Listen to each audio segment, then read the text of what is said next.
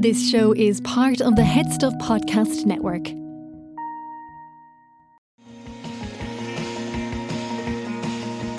Hello.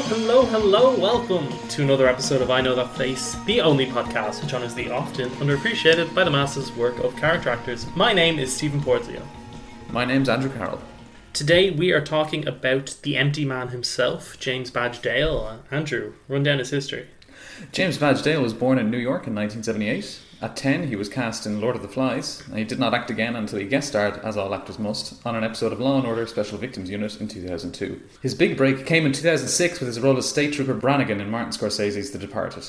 In 2010, he played one of the three leads in HBO's The Pacific, as well as the lead in the NBC conspiracy thriller series Rubicon. Since 2010, he has found steady work in thrillers as grizzled cops, crooked cops, ex-cops, security specialists, CIA contractors, soldiers and sheriffs. His most successful films during this period were Iron Man 3 and World War Z. Dale has developed a reliable reputation for portraying masculine yet vulnerable men in the likes of 13 Hours, The Secret Soldiers of Benghazi, The Standoff at Sparrow Creek, and Bold the Dark. His latest roles include the traumatized cipher James Lasombra in the cult horror The Empty Man, and Detective Ray Abruzzo in the TV series Hightown. Yeah, I feel like me and you are the biggest James Badge Dale fans alive, and I know I've been following his career for quite some time, but I was wondering if you had any general thoughts on Dale before we get into him? He's just very good at playing that specific kind of, wounded alcoholic cop who still has a six-pack and runs 8 miles a day. Yeah, I kind of clarify it as kind of intelligent action man, like... Yeah. He's not like when Jason Statham plays a scientist, and I love Jason Statham, but it takes it out of the movie a little bit, like it would. Yeah. Whereas I just buy Dale automatically as the scientist who gets thrown into a war film in like Spectral, or the cop who is investigating this like very dense, web of deceit. But it's often like with talking, not with brute force. Yeah. Which is really interesting. And then also, like, I first noticed him in Flight, the movie. Like, he has this one scene as the character of Gaunt Young Man. And he's this like terminally ill cancer patient with a shaved head who Denzel Washington's pilot meets in the smoking area of a hospital after surviving a plane crash. And Dale just delivers this incredible monologue about God and about how we spend all our time trying to exert control over our lives, whereas life is just so much easier if we accept that God is in control. And he's like, God gave me cancer. I have no control over it. And it's the best scene in the movie. And he's in it for like 4 minutes. And you just leave being like, what's up? What's that guy's deal? Like, you'd rather watch a movie about that person. So I've just followed his career since then. And I think like Christopher Abbott, I find him synonymous with just great indie genre flicks from rising auteurs. Like, I think 4 out of the 5 movies I watched were from debut directors, and they're all excellent. So it's just great that he works with so many rising talents. I wish more actors would do the same. Yeah, absolutely. I covered the other end of the scale where he works with big budget directors. That's good too. I have one of them we can talk about at first. The Departed. Yeah, The Departed. Yeah, do you want to run down the plot as complicated as it is? I'll do my best. So just in terms of James Badge Dale, he plays State Trooper Brannigan, who's the best friend and a fellow police officer to Sergeant Colin Sullivan, who's played by Matt Damon. Colin Sullivan is actually a mole placed in the Massachusetts State Police by gang kingpin Frank Costello, who's played by Jack Nicholson. And now the Massachusetts State Police have also placed a mole, Billy Costigan, into Frank Costello's gang, and he's played by Leonardo DiCaprio. Both Matt Damon and DiCaprio have to find out who the mole is in their separate organisations. Yeah, just a totally demented, wild movie. Even that, like, it gets even more complicated in that. Certain people are actually moles for other organizations, and that there's more than one mole, could be at 1.3 moles. It's crazy. I just forgot how crazy this movie is, and like just having like savored Scorsese's Netflix series Pretended City, where the whole show he's just literally laughing at Fran Leibowitz' jokes, and then just after Irishman, which is so elegiac, and Silence, which is this like religious epic. You can forget that Scorsese is like the person who made The Departed and The Wolf of Wall Street, just two. Insane movies, and particularly The Departed though, because it's not only so overblown. I think the word fuck is said 238 times I saw on IMDb, and Jack Nicholson essentially plays the devil. But it's also a remake of a Hong Kong movie, which aren't known to be too chill either. So I think putting all of them together is just like a volatile cocktail. Yeah. What do you think of the movie as a whole? I really liked it. Yeah, I think when you compare it to a movie like Black Mass, which I covered for Jesse Plemons, I think it just shows you how much better Scorsese is than his many imitators.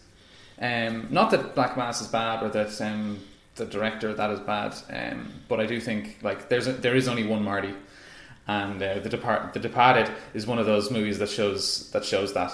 Because they're both this similar material, they're both kind of inspired by or based on like the Winter Hill Gang, which is Whitey Bulger, yeah. And this manages to make its villains scary without having to cake them in prosthetics or tons of makeup. There's so many good performances in this movie. There really is. It's impossible to pick one. Alec Baldwin, so good. Exactly, yeah. It's just the bit where he's like rapid fire machine gun talking to Matt Damon, where he's like, "You coming out for a smoke? You don't smoke. Go fuck yourself." Yeah. He says so much more than that, but that's all I caught. Or Man. Mark Wahlberg, where your man's like, "Who the fuck are you?" And he's like, "I'm the guy that does the job. You must be the other guy." Oh my god. Yeah, I just think it's down to Scorsese that this movie works, because William Monahan's screenplay is so loud and brassy and so unruly, and always feels like it could tip over into incoherence, because there's just so many threads and twists. But I think Scorsese just manages to keep all the tension bottled. Like, it's hysterically funny, even when it's horrifying. There's that scene where, Jack Nicholson's talking to DiCaprio, and he's like to DiCaprio, like, "You think you could be me?"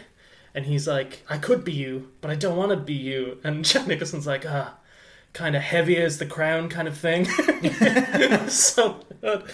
I think all the characters have a lot more depth than you would typically expect in movies like this, particularly like Black Mass, as you said. I think it's a little over-edited, The Departed. Like, I think at times it could chill out a little bit, but there's a couple of scene compositions and shots in this that I just think are like Scorsese's like most ambitious and weird ever. Like the scene where it's like the religious painting and it looks like it's floating and it just smashes on the guy's head. Or the whole alleyway chase between DiCaprio and Damon, where it's all reflective surfaces, and it's the time the movie feels like the most sort of Asian influenced. Like it looks like almost like a John Woo movie or something. It's really cool. What do you think of Dale's performance? Well, he's basically a background character for almost the entire film, who barely says anything. And now he gets a big payoff towards the end of the film, which I'll do my best not to spoil here. But I think he's one of the few non-Bostonians in the movie who kind of gets away with the accent in it, because he has so little to say, whereas like people like Ray Winstone really struggle with it. Like you're watching him try to talk through a Boston accent, and it's like, oh god, they should have just let him be English. It works because his character's called French, and you're like, what is that? Where's this person from? Also, he shoots himself in the head right before he realizes he's going to blow up. He's mad. Fuck it. Yeah. And Jack Nicholson, who just doesn't try at a Boston accent. Like, okay, there might be the occasional dropped or extended vowel, but other than that, he's just like, fuck it, I'm just going to be evil. And that'll be enough. And it is. I think Dale's ultimate role is like... it's part of a twist that I won't spoil, but it basically comes out of nowhere, and he's basically one of the last people you suspect of being capable of what he does in the movie, just because he's essentially a blown up extra for most of the film. He's just kind of there in the background. I think it's a small role, but he's around for a lot of the movie because, he's Damon's kind of seemingly unassuming friend, and he carries himself like a cop. Like, as you said, I think his Boston accent's pretty good. He has one or two funny lines in which he comments on Damon's like rapid rise as a cop, and seemingly not realizing that it's like because he's a bent copper, as they say in Line of Duty, like it's his ascent has been kind of orchestrated by these criminal forces. But I think he kind of epitomizes the thing you see in Scorsese movies. He's like an interesting face in the background, like he's textured, a bit like Jesse Plemons in The Irishman. Like he might not have a lot to do, but he just brings a certain kind of aura. But I don't think that twist works if you don't have an actor as strong as Dale, who registers in viewers' heads as they're watching, but as I said, just kind of feels like just a background detail. And while that twist could be very left field, I think it works because the movie has established that no one can be trusted, and because you have a good actor in that part. And I always think good twists should be surprising but inevitable, and by casting Dale in this part, I think that the Departed twist feels like that. Yeah, you know what I mean? agree. Can I talk about Little Woods? Go for it. Hey, you been talking to the guys about me? What? Like how much I've married? No. You know what I mean. No, of course not. Okay, because I've had some new guys ask me, and then Bill's been on my ass, so... Bill? Oh, shit. You getting me? No, I'm not. Yeah? You'd make a killing. No charges much more than you used to. Yeah, I heard. So go ahead. Come talk to me. Why don't you help your kid and my sister instead? Yes, so Littlewoods is this great crime thriller from Nia DaCosta, who has made the new Candyman, which I know you're very excited for. I'm doubly excited for it after seeing this debut of hers in the film. Tessa Thompson plays a woman named Ollie on probation after being caught smuggling drugs across the border between Canada and North Dakota. She was doing it to take care of her dying adoptive mother, getting her the medication she needs while dealing stuff like Oxycontin on the side to cover them financially. But after her mother's death, Ollie's trying to stay on the straight and narrow. You know, she has a parole officer played by Lance Reddick. That said, she's about to lose her mom's home. And then when Ollie's sister Deb, who's played by Lily James, comes to her and tells her that she's pregnant, at this stage her sister already has a kid and is separated from her partner, who's played by Dale, and is living in a caravan. Ollie decides that over a week she's going to get back into the crime game, raise enough kind of cash to buy back her house for her sister before leaving the town of Littlewoods for good and going like clean, like leaving the crime game. And on one level it's just this very tense crime thriller that gives Ollie a defined goal but really just stacks the deck up against her and Deb, so that the quest to get it is just really tense and exciting. And I haven't even mentioned there's this actor Luke Kirby who plays this really menacing drug dealer in Littlewoods who threatens Ollie before forming like this uneasy alliance with them. A lot of great characters and actors in the movie. But on the other hand, it's also this portrait of that kind of like rural American town where everybody is poor and living hand to mouth. There's an opioid crisis and the institutions, like the police, the healthcare system, the banks don't seem to care. And while these problems affect all the working class residents in the area, this movie's about how women like Ollie and Deb also suffer in this uncaring but also patriarchal society. Like they're particularly impacted, you know, like Ollie in the movie is constantly hit on by all these sleazy dudes, and Deb meanwhile cannot afford either to just have a baby because she doesn't have insurance, or travel nearly 100 miles for a legal yet still expensive American abortion. But just on Deb, like his character Ian is quite interesting because he manages to feel partly like another antagonist but also partly like a very sympathetic figure, because on one level he's playing this drunken deadbeat father who Deb can't rely on, and like in one scene he meets up with Deb and his son after Deb asks him for money and he's around his kid and is drunk. When Deb calls him out on it, he calls her a bad mom and just starts like flinging like wads of cash at her. But while his character could be just this stereotypical kind of like asshole distant father, everyone in Littlewoods has a little bit more depth. Like the movie never explains what happens to Ian, but it's pretty clear he's just another person in this town who's just slipped through the cracks and maybe turned to crime. Ollie goes to him when she wants to get back into selling drugs for context because he seems to just know everybody. Yeah. And you know, he lives in this homeless shelter and he seems generally remorseful for some of the asshole things he does, and you get a sense of him just wanting to be better but just can't get out of his own way. And he's kind of transformative in the part because he's this, you know, I think Dale's a really handsome guy, but he's playing this person who's got addiction issues, somebody who's lived a hard life. He's got like the bags under his eyes, the mangy hair. I don't know how they did his hair. He's got the mumbly voice. You know, he often seems sick. He's coughing a lot, but he's also sometimes charming. Like there's this bit where Deb goes to visit him at the shelter and she's being sort of standoffish because she has some bad news to tell him, and he's like, "Can you sit next to me? I promise I'll just hold your hand." And he's really like nice in the scene, and you sit and a bit of his natural hotness comes out, and you start to buy like why James's character fell for him in the first place and sort of still gravitates towards him despite maybe her better judgment. So I think again, like he's mostly adding a bit of grit to this like unvarnished look at rural life, but he gets one great scene. It's actually in that scene where he's being very charming at first, because after that Deb tells him she's going to have an abortion. And it's his kid, and you think he's going to blow his top and freak out, but instead he goes kind of more quiet and intense, and he says that like, you know, he can get her the cash for food and clothes, you know, to keep it, and she says like it's more than that. Like I can't depend on you. And he then offers to marry her, and in the scene he just goes from like a flash of anger to desperation, where he's offering all these things, to acceptance, and it just ends with him like quietly weeping in her lap, just saying like over and over again like, "I can do better." Yeah. And it's really heartbreaking, and it's just another example of what's great about the movie, in that everything and everyone is just a little bit more complex than you might expect at first. Yeah. Do you want to hit 13 Hours? Yeah. Salam. Libyan visa. Official. Libyan government. Fimni? Fimni? Pull over for inspection. No. Pull over for inspection. Sorry, sir, I can't do that. لازم السيارة.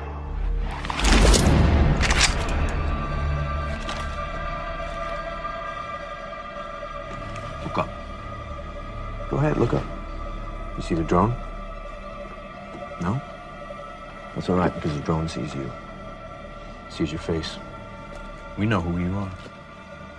Anything happens to us, your home, your family, gone. Give the order to let us through. I want the car! I'm not gonna do that. Look, I earned right to decide the future of my country. Talking to the wrong guy. How willing are you to die for your country? I'm ready to go right here, right now. 13 Hours, The Secret Soldiers of Benghazi. Dale plays Tyrone S. Woods, known as Roan to his friends, a former US Navy SEAL and current Global Response, or GRS, staff member, and CIA contractor at the Benghazi CIA annex in Libya. So this is based on a true event in 2012 on September 11th when the US Embassy was attacked by Libyan rebels, and the ambassador was killed, and it's about the 6 GRS staff, including James Badge Dale, and then there's Jack Silva is the main character. He's played by John Krasinski, Jim from The Office of all people, the director of A Quiet Place. Yeah, which really ruins the movie. There's Pablo Pornstache Schreiber as a character called Tonto, presumably because he's the lone ex-ranger of the team, which I thought was pretty clever. Yeah, I like it. I think that's why they call it, but I'm not sure if these characters are smart enough to come up with that on their own. Anyway, and then there's 3 other guys who knows who these guys are. They're just there to be hairy and big and tough, and it'll make carrying machine guns look very easy. But yeah, it's maybe the most hoorah American propaganda film of modern times, outside of like Acts of Valor, which actually starred US Navy SEALs. And it's a pretty good time if you're willing to like separate really shitty politics from the art, and which is impossible anyway. Before the academics come for me, and it's definitely one of Michael Bay's most mature films. And I think what's good about this is that Dale is basically a co-lead, and I think I would have preferred him as the lead compared to fucking Jim from The Office. I have a big chip on my shoulder about John Krasinski. Well, look, I'll take a minute there. I just watched A Quiet Place Part 2 in the cinema. It's not very good. It's very formulaic and just like a bunch of action set pieces strung together, and it doesn't have an ending. And I'm amazed that it's getting so many good reviews. The first one was great, though. So I'm down to kind of take Krasinski down a peg or two. Well, we've been deprived of quality content on the big screen for so long. We've been deprived of the big screen for so long that people just take any old shit, I think. Say what you will about Michael Bay when it comes to like military action. There are a few better that can actually shoot it well, and especially now that none of the cars are turning into alien robots, or none of the tanks are Decepticons in disguise. And I think it's a film that's quite thrilling despite its right-wing propaganda bent, and because we're never really sure who the bad guys are. There is no real villain other than the CIA director of the annex in Libya, who's just called Bob. And there's a great scene where James Badge Dale is working out by dragging a massive like tractor tire behind him, and he's just like, and the director's like, shut up. It's really funny. A lot of this is kind of undercut by how right-wing propaganda it is, because there's a scene where they're all like working out, doing pull-ups, lifting weights, doing push-ups, and you see that Pablo Schreiber has a tattoo on his rib cage that's meant to be like the spear wound that Jesus Christ got on the cross when the Romans stuck him, but it's bleeding the American flag. It's insane. That's amazing. Yeah, I think I would recommend this movie to people, and just for how like bizarrely stupid it is. Like you look at the screen, you're like, who could take this seriously outside of like an American retired Marine sergeant, you know? Yeah, I think my issue with it, because I haven't seen this movie in years, but I remember quite enjoying it when I thought Michael Bay was applying his sort of glossy sheen to these kind of earlier scenes where he's just watching these sort of like all like regular American, dude heroes just kind of like hanging out and like lifting weights, and like you see them like watching Tropic Thunder. I thought all that stuff was very well observed, and then I think when it gets into the sort of chaotic action, I found it very like frenzied. And there's a bit I remember where a camera goes into a missile and then the missile shoots across the city. It's like, this is just like bad. Yeah.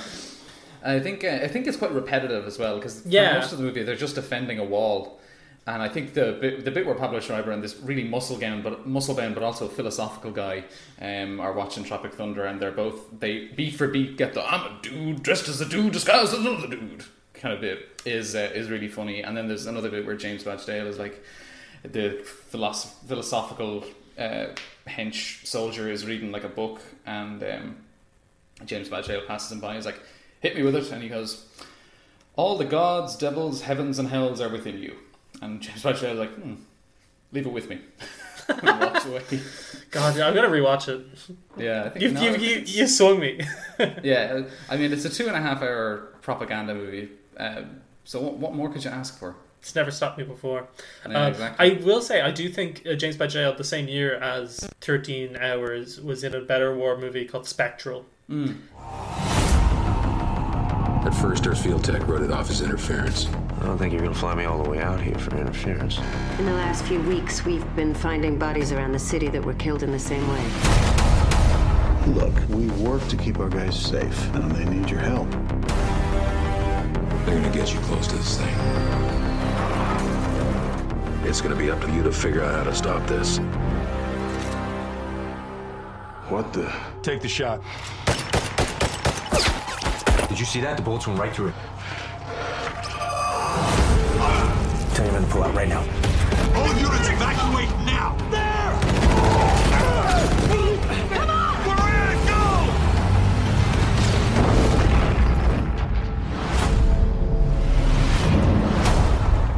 Is there anything that explains what you saw? No. And I won't spend too long on this because Niall Casson talked about it in some depth in our Bruce Greenwood episode. I actually went and watched it immediately after that episode and can confirm it is good. For those who don't know, James Badge Dale plays Klein, a DARPA scientist who is called to the front lines of the war in Moldova the US are involved in. Basically, he developed a line of these hyperspectral imaging goggles that can help people see in the dark that were used by troops there.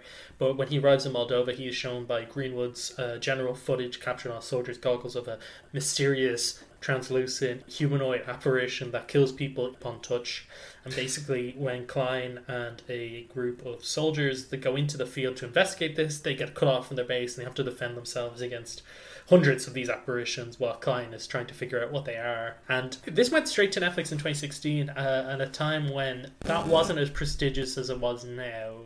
So I think it got a little slapped on, which is unfair because the movie cost around $70 million to make. It looks better than a lot of blockbusters now. It's this cool genre hybrid because while it is a sci-fi and it has this fantastical premise, and although it's not said, it is centered in a real scientific concept and actually I think takes it a bit more seriously than other Hollywood blockbusters tend to do. Yeah. But essentially it just follows the beats of a war movie, and because of that, it's quite sparse on character detail. Like Dale's character Klein is the only character who's even just a little bit of backstory, and it's basically just one scene. Like in the opening scene, we see him like rifling through junkyards looking for parts for his machine, so we know he's not afraid to get his hands dirty. And then we see him show off this prototype of device, this laser that can heat things up really fast. That's developed to boil the enemy's water supply really fast so you can drive them out of a military zone. And he's showing it to all these suits and they're like, have you tried it on living things? And Dale's really annoyed and he's like sarcastically asked, any volunteers?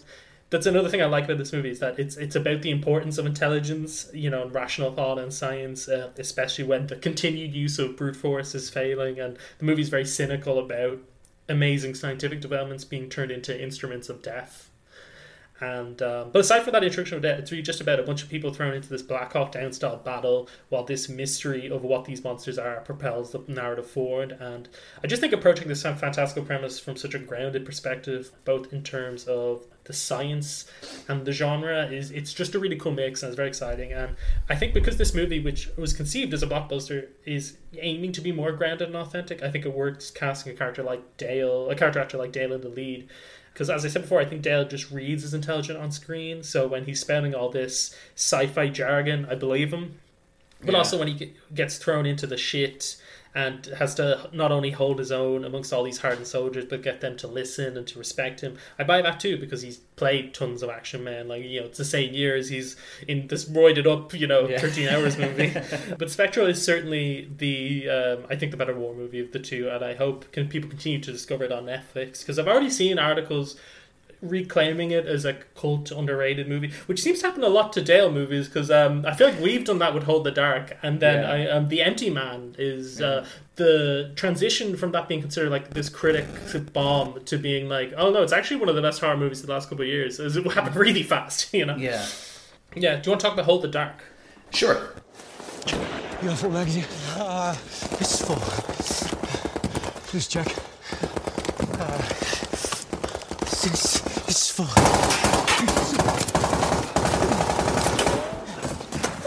Barney, listen to me now. You're gonna stay behind this rock. His weapon cannot get through this rock. You stay here, you understand? Yes. I'm gonna make a run for the house. The very second I go on you, you unload at that window and you do not stop until I reach the house. Okay. What will you do? Stay here and... Window. The second I run. Yes. I'll do it.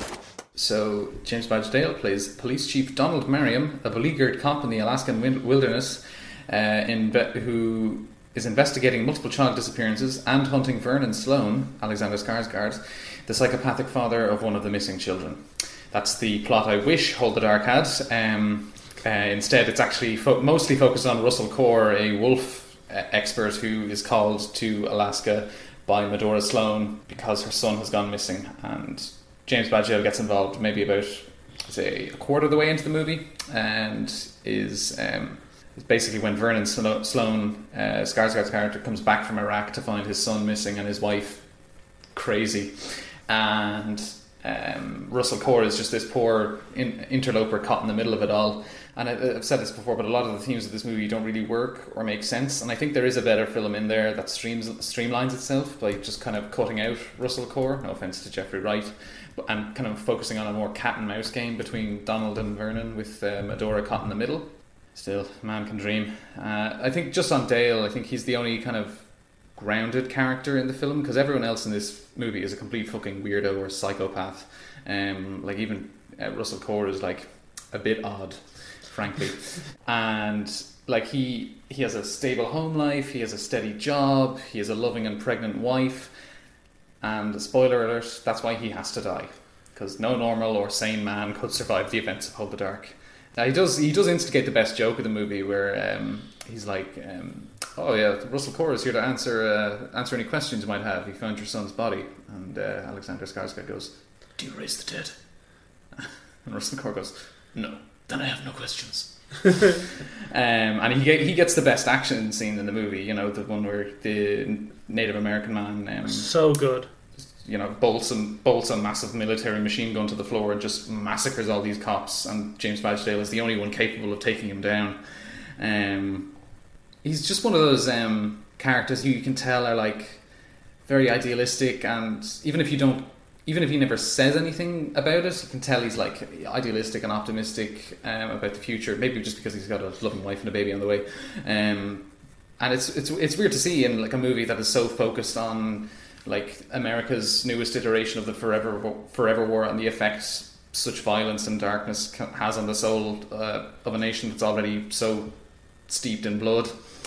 And again, an idealistic and optimistic man in a Jeremy Saulnier movie has to die, because no good deed goes unpunished in one of that man's movies, especially the crime of helping people.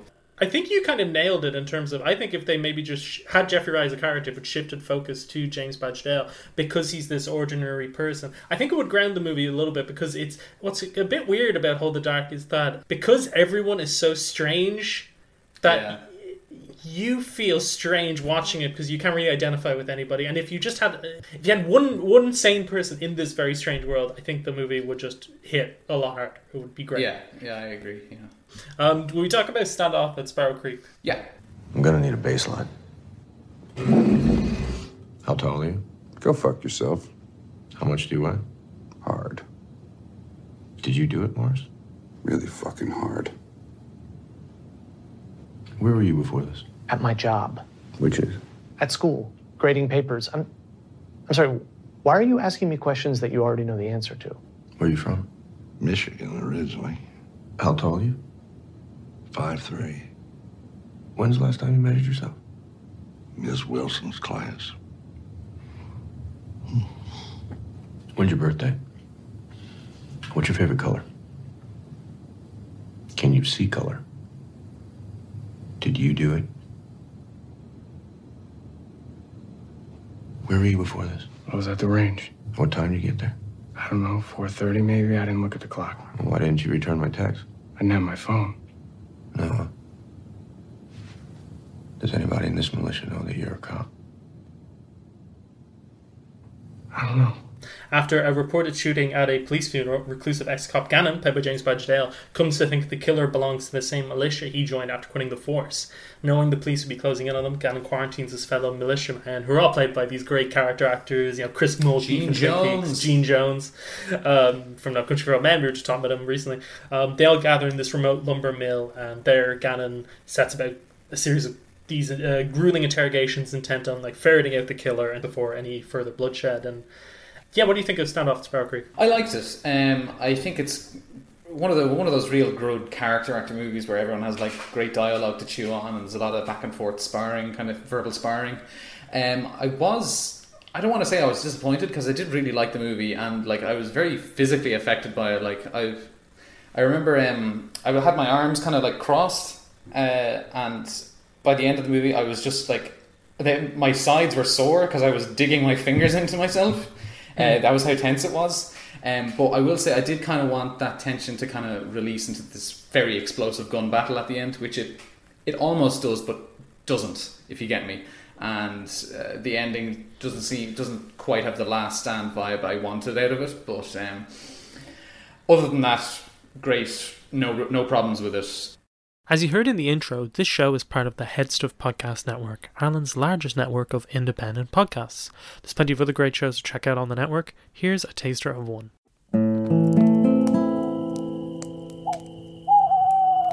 Once upon a time. Fireside is the Irish storytelling podcast. Every week we breathe new life into old stories from folklore and mythology, from the mysterious landing of the old Celtic gods to the epic wars fought by Cuchulainn and Queen Maeve, right down to the petty squabbles between headstrong mortals and roguish fairies. We already have a huge collection available with a new episode every Wednesday. This is not just a podcast for folklore fiends, but for anyone who enjoys a good story. And who doesn't love a good story? My name is Kevin C. Olahan, and I am your host and your fireside bard. Wherever you are in the world, you can always join me by the fireside.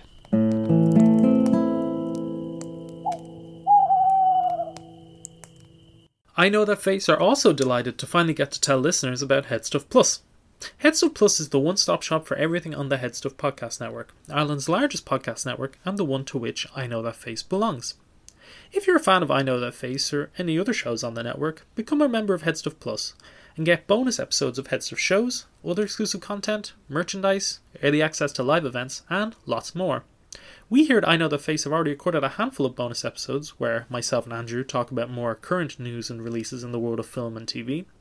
But also in the future, we have plans for more actor-themed series as well, along with releasing episode outtakes, accompanying articles, etc., all for Headstuff Plus subscribers. To sign up to Headstuff Plus, it's just €5 plus VAT per month. When you sign up, no matter what show or shows you are supporting, you still get access to everything. All the bonus material for all the podcasts on the network. A lot of great podcasts. Plus, by doing so, you'll be supporting I Know The Face to bring you more top material. For all the details and to sign up, visit headstuffpodcasts.com. And now, back to the show.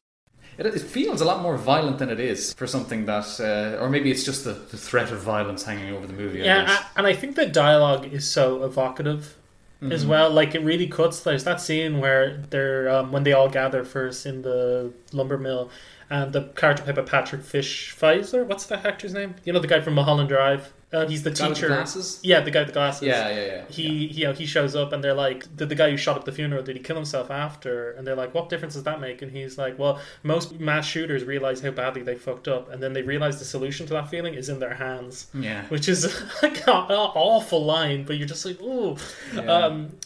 Yeah. I just think this is it's the debut from Henry Durham, and it's a great calling card movie. I think in a way that's similar to Tarantino's, Reservoir Dogs. Just traps all these great actors in one location, and while that setting was probably chosen out of necessity or for budgetary reasons, I think it turns it into an advantage because it doesn't feel stagey. It feels tense and claustrophobic. It actually helps to build the paranoia the movie's fueled on, because even the fact that all the militiamen, they're worried their mobiles will be tracked, so all they know from the outside world is these ham radio transmissions, and you watch the scenes of Fischler's character. you know, like he's learning with horror of what's supposedly happening on the outside of this lumber mill. And it's almost like I imagine people listening to the Orson Welles War of the Worlds, you know, transmission. You know what I mean? Yeah. It has that feel, and yeah, as I said, like the movie feels so fresh. I think particularly in its first half, you have just a very tiny premise. You know, these mass shootings and militias. You know, you have this group of actors who, you know, rarely get to lead movies, like playing characters who rarely get to be the main characters in movies, and the dialogue is so evocative, as I said. Like that story Happy Anderson tells us about his daughter, you know, the monologue Gene Jones delivers about the concrete pour. Like it's also weird seeing Jerry Brudos from Mindhunter do that monologue as well. Oh yeah, he's a really good actor. Yeah, everyone in this movie we could do. Yeah. The movie, as I said, like transcends its confines. It feels cinematic. I do think it slightly, as it goes on, succumbs to the cliches it subverts in its first half, and I kind of don't. I get the twist ending, but it feels a little far fetched to me. Because it felt so grounded originally. Yeah, I agree. Yeah. But I think on Dale, he's playing this former undercover ex-cop who's very good at adopting to and like switching between different personas in these interrogation scenes in order to make a connection and get the answers he wants from these militiamen he's interrogating, which is just a great showcase for an actor, because these mind games. And you know, when he's interviewing Happy Anderson's character, like he starts off at first trying to be really casual and friendly and funny before gradually like getting more intense and like putting the screws on him and trying to like slip him up, like get him off his game. Then when he's interviewing the character played by Robert Aramayo, who, you know, they think he's a mute. So when he's doing this, he's like very matter of fact and blunt and is trying to spook him. But once it's revealed he's actually this very erudite, well-read and like egocentric young man who Gannon has to, you know, shift his method. I think he even says at one point, like, I'm going to have to ask you a few more questions because I'm now dealing with a completely different human being. It's just a really funny line. But I think, like, over that scene, like, we see him try multiple different approaches. And it's only when he stoops to Aramayo's level and delivers this very dark and sullen and intense monologue about why he's turned his back on the world, where he recounts the story of why he left the Force, that he gets what he wants. And although there's a twist that comes with Aramayo's character. But on top of that, but then there's also the Brian Garrity character who Dale's character Gannon is closer with, and he seems a little bit more genuine with. And then there are other moments where his facade seems to slip and he loses cool. But overall, I don't think we ever really learn what makes him tick. Yeah, I feel like this Gannon, Dale's character, is a bit more of an empty shell than the others. An empty man, if you will. An empty man, if you will. A tulpa, even. Yeah, like he's never a suspect. And we don't really find all that much out about him other than why he quit being an undercover cop, and beyond the fact that he's a very shrewd interrogator with a chip on his shoulder when it comes to police corruption. But at the same time, it is easy to see him as a man like willing to abandon society rather than participate in it. I think I do like the ending because it kind of leaves him with a choice that we don't get to see the answer to, if there even is an answer to it. And it's kind of like, is he ending this movie like a completely broken shell of a man, or has he going to rejoin life? Yeah, has he found like a new purpose, or an old purpose even thrust upon him again? And is he going to, you know, participate and realize that participating in this world that he hates is the only thing he's actually good at? And I think that's what makes the movie interesting to me, and I think that's what kept me from being like actually disappointed in the fact that it didn't end in an all guns blazing shootout. I was like, ooh, this is... Socrates would love this movie. That kind of thing. It's really, really good. Even if we feel like we're criticizing it, it's just because what it does so well that when it does slightly slip up, if you notice it, but it's really competent. I think if I have a problem, not really with Dale, but with the character of Gannon, is that because he's always shifting and we never quite get a handle on who he truly is, that when the movie builds to that final scene, which is he's aiming for this big emotional moment for the character, and Dale's got like one tear running down his cheek. I don't feel it as much as I'd like, because the character is a bit of an enigma, even if Dale is doing sterling work at the moment. But then, as you said, like that could be intentional, because, you know, Gannon's this guy who spent his whole career going undercover, quit the Force after a traumatic incident and joined this anti-cop militia, but also feels some lingering loyalty to the police, it seems.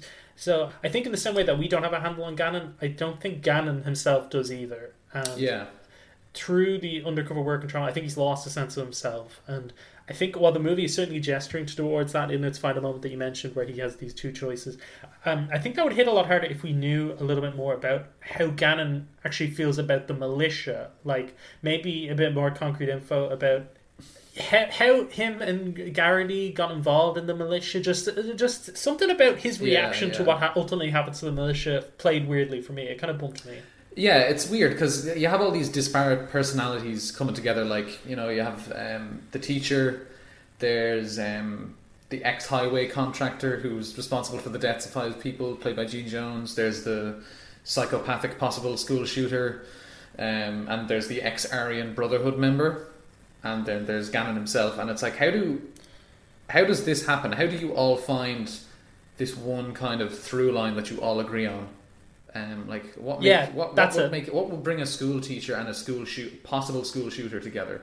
I mean, he obviously wouldn't know he was a former school shooter because he doesn't speak. What would bring a teacher and an ex-Aryan Brotherhood member together, you know? Yeah, exactly. But then again, like, this happens, you know, which is sort of that's like... true, yeah. And I suppose that's the endlessly complex nature of human psychology, is that, you know, you can find brotherhood, I guess, with even the strangest people.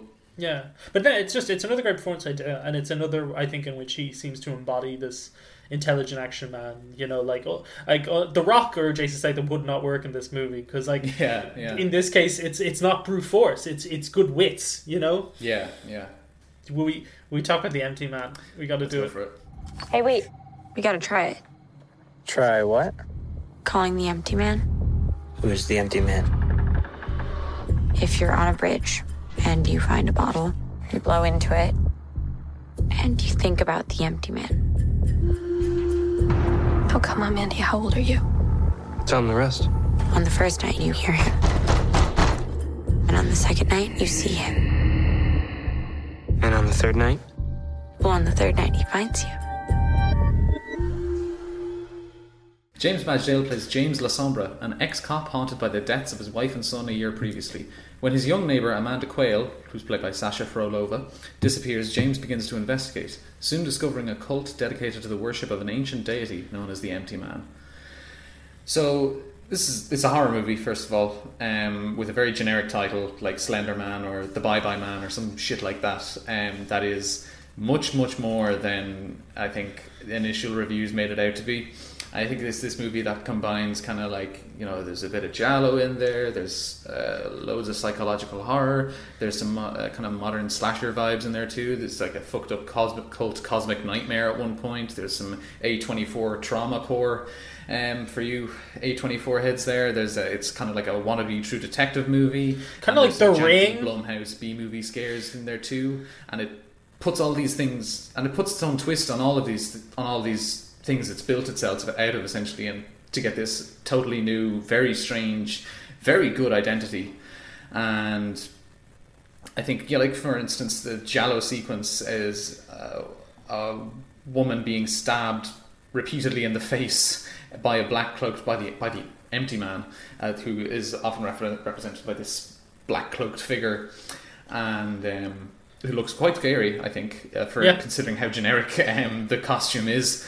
And it takes place entirely in a steam room, so all you really see are kind of her face and shoulders shrouded in mist, essentially. So very white mist, and the black shape of the empty man as he like plunges this scissors over and over again just below her right eye, and which is already horrible to see. And it would be horrible to see in a giallo movie that's like written like neon green and sulfur yellow and blood red, a Goblin soundtrack, like you know. Whereas with this, it kind of like goes the complete opposite way. You expect for something that has such intense kind of, you know, Italian horror vibes, whereas there's no color at all. It's basically like it's either end of the scale. It's black on one end of the camera and it's white on the other, and it should send giallo fans like you and me foaming at the mouth with rage, but just because it completely disregards all those conventions of, like,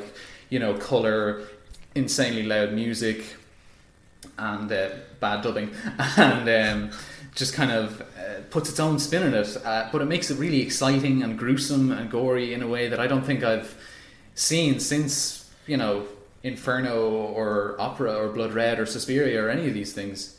Yeah, it's what I love about The Empty Man is that there, oftentimes when you hear about an intriguing horror movie and you're excited to see it like before it comes out, and then it comes out, and whether or not it's good or bad or not, you often hear about what was excised by the studio, and it's not just violence. It can be that the subject matter was too out there for audiences, or the tone was too oppressive or dark, or the movie was too artsy or too long, and they cut like 20 minutes out of it. And The Empty Man is not that. It feels like everything was left in, resulting in a movie that feels not quite like it, even though it's riffing on all these like genres and things. Like I even think there's bits of True Detective in there. There's bits of like the parallax view, like conspiracy theories from the 70s. It's like Kill List. It's like The Ring, Candyman. It feels like all these mixed movies, but it just puts all that stuff together in this like movie that does not feel compromised at all. And I think what it results in is just or something that's artistically whole, and because of that, it's not really like any other horror movie I've ever seen. I feel there's a lot of artistic horror movies that are artistically whole, but just one where it was just, this just looks like it was just unmessed with by the studio. It was not noted to death. Yeah, I think that's kind rare. of the thing though, because you really have to call your shot when you're kind of marketing a horror movie these days. Like it's either a Blumhouse or a Blumhouse adjacent film, or something more in line with Hereditary or The Babadook, or something that A24 or Neon produced or distributed, even with very little in between. Like, we don't see a whole lot of basically almost no classical ghost stories anymore, unless you're like looking at something Mike Flanagan made for Netflix. There's no creature features, there's no vampires, mummies or werewolves. The Lovecraft and Poe adaptations are either very slim on the ground or just totally gone altogether. And there hasn't been a really good, I mean like really good, not good Stephen King adaptation in years. And so I think it's important that that a movie like The Empty Man is recognised as something far weirder and more creative than its pretty generic title makes it sound. Yeah, and it's quite funny to me that the movie was the debut of David Pryor, whose IMDb is mostly made up of these behind-the-scenes documentaries on the making of David Fincher movies, like Dragon Tattoo and Zodiac, which I actually think informs the look of The Empty Man. The colour schemes and the shot compositions felt very Fincher to me. But also, Alien 3 is exactly what I'm talking about. Like, that's Fincher's debut, which he disowned, is what I mean about, like, compromised horror movies. And luckily for the end project, at least, like, Pryor didn't have to face that. This is like it's wild to me that like upon its initial release, prior to heading to like VOD, the reviews of The Empty Man were bad, and we're lumping it in with like throwaway, similarly titled movies, as you said, like Slender Man and Clever Man. The Empty Man is 137 minutes long, and it begins with this nerve-shredding 22-minute prologue set in the Himalayas in the 90s before transitioning to modern-day America. An introduction that only adds to The Empty Man's main plotline at the very, very end, and is just an incredible, moody short on its own. Like, that's very true. And like awful events are part and parcel of horror movies, and whether we can explain them or not is kind of part of what makes a horror movie enjoyable. Like if you do it well enough, then it'll be like, oh, this was explained to me and I enjoyed it, I had a good ride along the way. And if you don't explain it in a good enough way, then you'll think it's a better movie than any of those movies that explain things to you as they go along. And it's like there's a character played by Detective Villiers is his name of the movie. He's played by Ron Canada, who's kind of a large black man who is kind of well known for playing cops and judges and people like that. And he says, like, he's talking about all these horrible crimes. It's like the best line of the movie. He's seen James Blatchdale has found Amanda's friends, the teenagers that like summoned the Empty Man or whatever, and they've all hung themselves under this bridge. Bridge is also a big point of symbolism in this movie, but I'll get into that in a thesis a couple of years from now. And the detective basically, he's talking about that. There's the teenage suicides. He's talking about like this woman that stuck her baby in a microwave, this man that put out his own eyes in the area as well, and he's like, it's inexplicable. We can't light up the cosmos. And like few films can distill why such awful crimes and events are often so hard to explain, and The Empty Man just manages to do it in a single line. Yeah, we can indict the cosmos. Can indict the cosmos, that's it, Yeah, just on Dale, I read an interview with Pryor who said he cast him because he loved Rubicon, the acclaimed but short-lived series which Dale starred in, which was also about a conspiracy. And he said a lot of that show hinges on just how interesting he was to watch doing nothing. I was waving the James Badge Dale flag from the very beginning. And while I think doing nothing is a bit of a simplification, I do get what he means, because it's hard to know why. Maybe it's because he's got such a distinct face, or maybe because he's a bit more of an everyman. But I find Dale's very interesting to watch, seemingly doing uninteresting things, like the intro to Standoff at Sparrow Creek, where he's just alone in his cabin and hears the gunfire, he's installing like special military cameras to like a convoy in Spectral. So I think casting him as this archetypal detective character just automatically grounds it and makes it feel more real. On top of that, I think he manages to, I'm curious what you think of this, he manages to imbue La Sombra, the character, with this sort of wry sense of humor, almost like he's parodying a kind of the dark detective figure. Like, there's that early scene in the restaurant when he's alone and he uses the birthday voucher, and the waiters, the tequila, and the waiters come out and sing happy birthday, and he looks so mortified. Yeah, it looks they're like, happy birthday, customer. Or there's that terrifying scene when he's watching the cult members do some weird stuff in the forest, and they spot him and they start repeating his movements all in unison, and he's like, and he just pegs fuck it. this. Yeah. And as he's driving away in a really high-pitched voice, he's like, what the fuck was that? and it feels so true, but also funny in a way that just adds to the terror. Like, it doesn't undercut the moment. It's more like a roller coaster. You're kind of laughing, but you're freaked out. Yeah. There's the bit where he's at the Pontifex Institute, which is the official name for the cult of the Empty Man in the movie, and it's run by a guy called Arthur Parsons, who's played by Stephen Root. And he's filling out these forms, but the forms, other than saying like, I have an interest in my health and well-being, they say other things like the brain can itch, or if science says the sky is blue, it is more than likely red, or until a civilization has fallen, it has not yet served its purpose. And he's just like, he just goes up to the girl at the desk, he's like, what is this? Yeah. What I also think is great about Dale in this role is that, like, I think he expertly tracks his character's mental disintegration, and it's almost totally in his delivery of the line, I grew up in San Francisco. Because in that scene, as you mentioned, like, he goes up to the woman and he's asking, like, what's up with this? And she's like, that's your first step on a journey to discovering your deepest. And he cuts her off and he's like, yeah, I get all that. I grew up in San Francisco.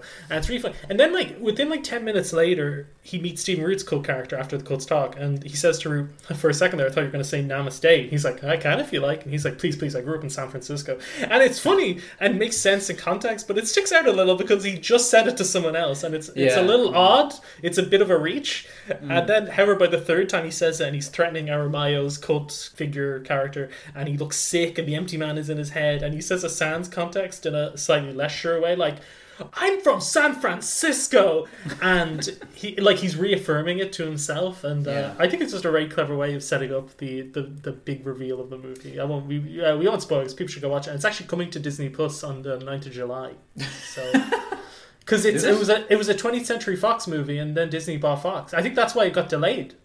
Holy fuck.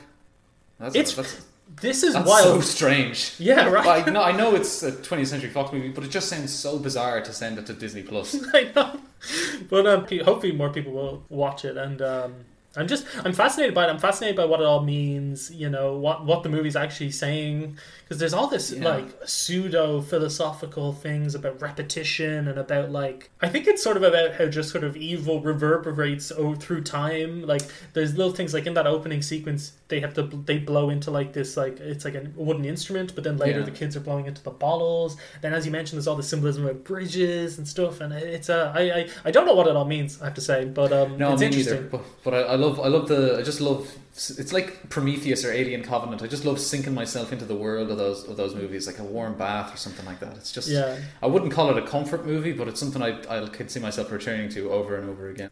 Absolutely, just to find more details, because even the first time noticing it, like, there's that scene where he goes into the Pontifex Institute, and I think on a frame on the wall you can see the bridge that is the bridge from the first scene in the Himalayas. Oh wow! There's like Easter eggs and stuff. Like you can lose your mind in the empty man. yeah, and it's interesting. We mentioned like Alien 3 or Prometheus, because there's the totem they see at the start, which is just built out of multiple skeletons. It has the massive skull, and it just looks like something H.R. Geiger would have made years ago. Absolutely, yeah. Man, what a movie! Yeah. Is that all? Have we hit everything about Dale? I think so, yeah. Rate, review, and subscribe wherever you get your podcasts from. Email iknowthatfacepod@gmail.com if you'd like to get in touch with the show. Follow us on Facebook, Twitter, and Instagram. Thanks to Shani for editing, for running our socials. Andrew, where can people find more of your work? You can find me at the Head Stuff Gaming section, where we talk about what we play, why we play, and how we play it.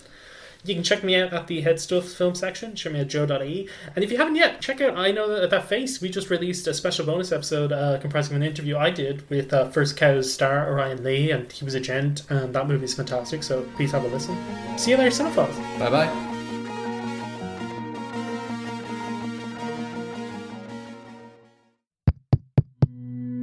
This show is part of the Head Stuff Podcast Network, a hub for the creative and the curious.